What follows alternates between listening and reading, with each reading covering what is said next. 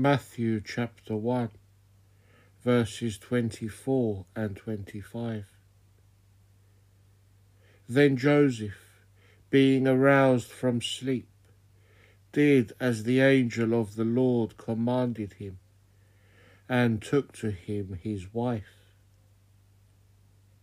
and did not know her till she had brought forth her firstborn son, and he called his name Jesus. The commentary.